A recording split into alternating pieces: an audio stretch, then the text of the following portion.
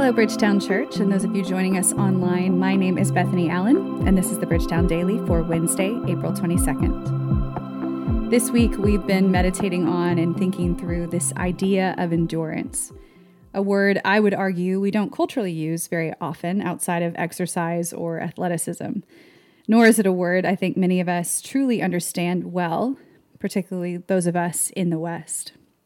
In light of our current moment, and honestly, I think in my desperate attempt at gaining understanding or some kind of context for it, I've been going back to times in history where similar realities of our moment were at play.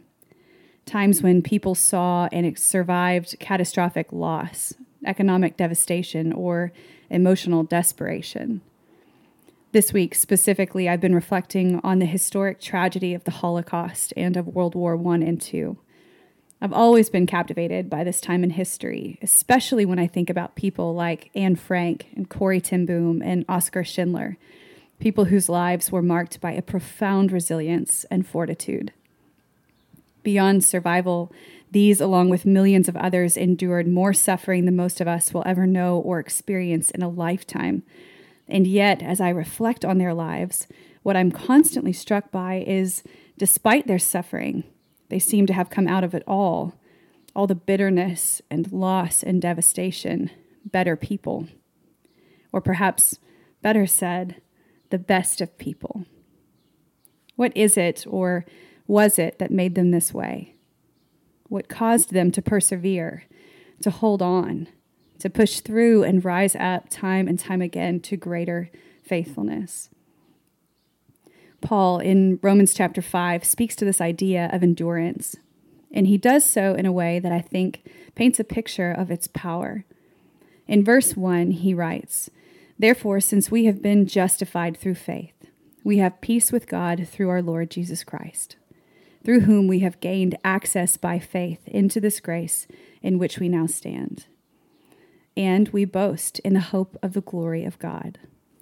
Verse 3, "Not only so, but we also glory in our sufferings, because we know that suffering produces endurance, endurance character, and character hope." Paul opens this chapter reminding his readers that we not only have peace with God through Jesus, but we also get to experience God's favor, his goodwill, and loving kindness because of his work on the cross. In verse 3, he goes on and basically says, not only that emphasized statements, but that we, as apprentices of Jesus, also get to boast or rejoice at and in our suffering or trials, because, he says, it's actually doing something in us, something deeply good. Paul says that our trials and suffering produce endurance, or another way to read that is perseverance. In the Greek, it's this idea or picture of trusting God for longer and longer stretches of time through greater degrees of difficulty. It's not swerving or giving up despite our circumstances. It is, at least in this context, the trumpeting idea of our fidelity to faith in Jesus at all costs. Finally, Paul says that when this happens, when we suffer or experience hardship, that this suffering marked by godly endurance will produce character, a word that in Greek means something that has passed the test or has come out approved, meaning that our encounter with suffering and trials is actually an opportunity to trust God, not in a religious checklist kind of way, but in a deepening, purifying, holistic kind of way that reveals a proven faith. As we endure, we experience what it means to lean on God's faithfulness, to see where and what we place our faith in, and on the other side, to see and believe in deeper ways what has led and sustained us thus far. Romans chapter 5 reminds us that our trials and suffering matter, but also that how we respond to these trials and suffering matters. In this moment, it's undeniable that we will and have experienced hardship and suffering, that many are walking even now through trials, and that many more will. But as apprentices of Jesus, we are not without hope.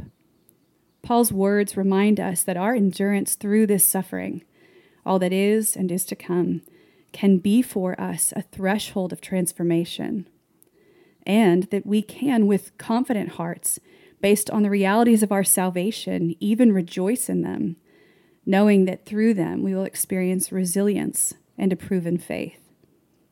This summer, my dad and I, at the end of our visit to the Holocaust Museum in Washington, D.C., sat in a small seating area for what seemed like hours. As we sat, we watched and listened to story after story after story of the many who had survived, forgiven, hoped, and endured, in spite of their great and tragic suffering. And as we were sitting there, I remember for a moment just breaking my gaze with the screen to observe the room. And I don't think I'll ever forget what I felt. There was an undeniable, unified, and holy reverence all around. Each person emotionally moved and equally inspired. From young to old, everyone held that space with tenderness and honor. Those who endure are those of whom the world is often not worthy. Their lives marked by a holy mixture of both patience and hope. Corrie ten Boom once said that if God sends us on strong paths, we are provided strong shoes. Now, undoubtedly, the journey can be long and endurance hard. And yet, in her words, we're reminded that we have and will have everything we need to withstand what comes. My hope is that you know the gift of God's presence in your suffering here and now. May it produce in you a holy and bold endurance that purifies, strengthens, and transforms.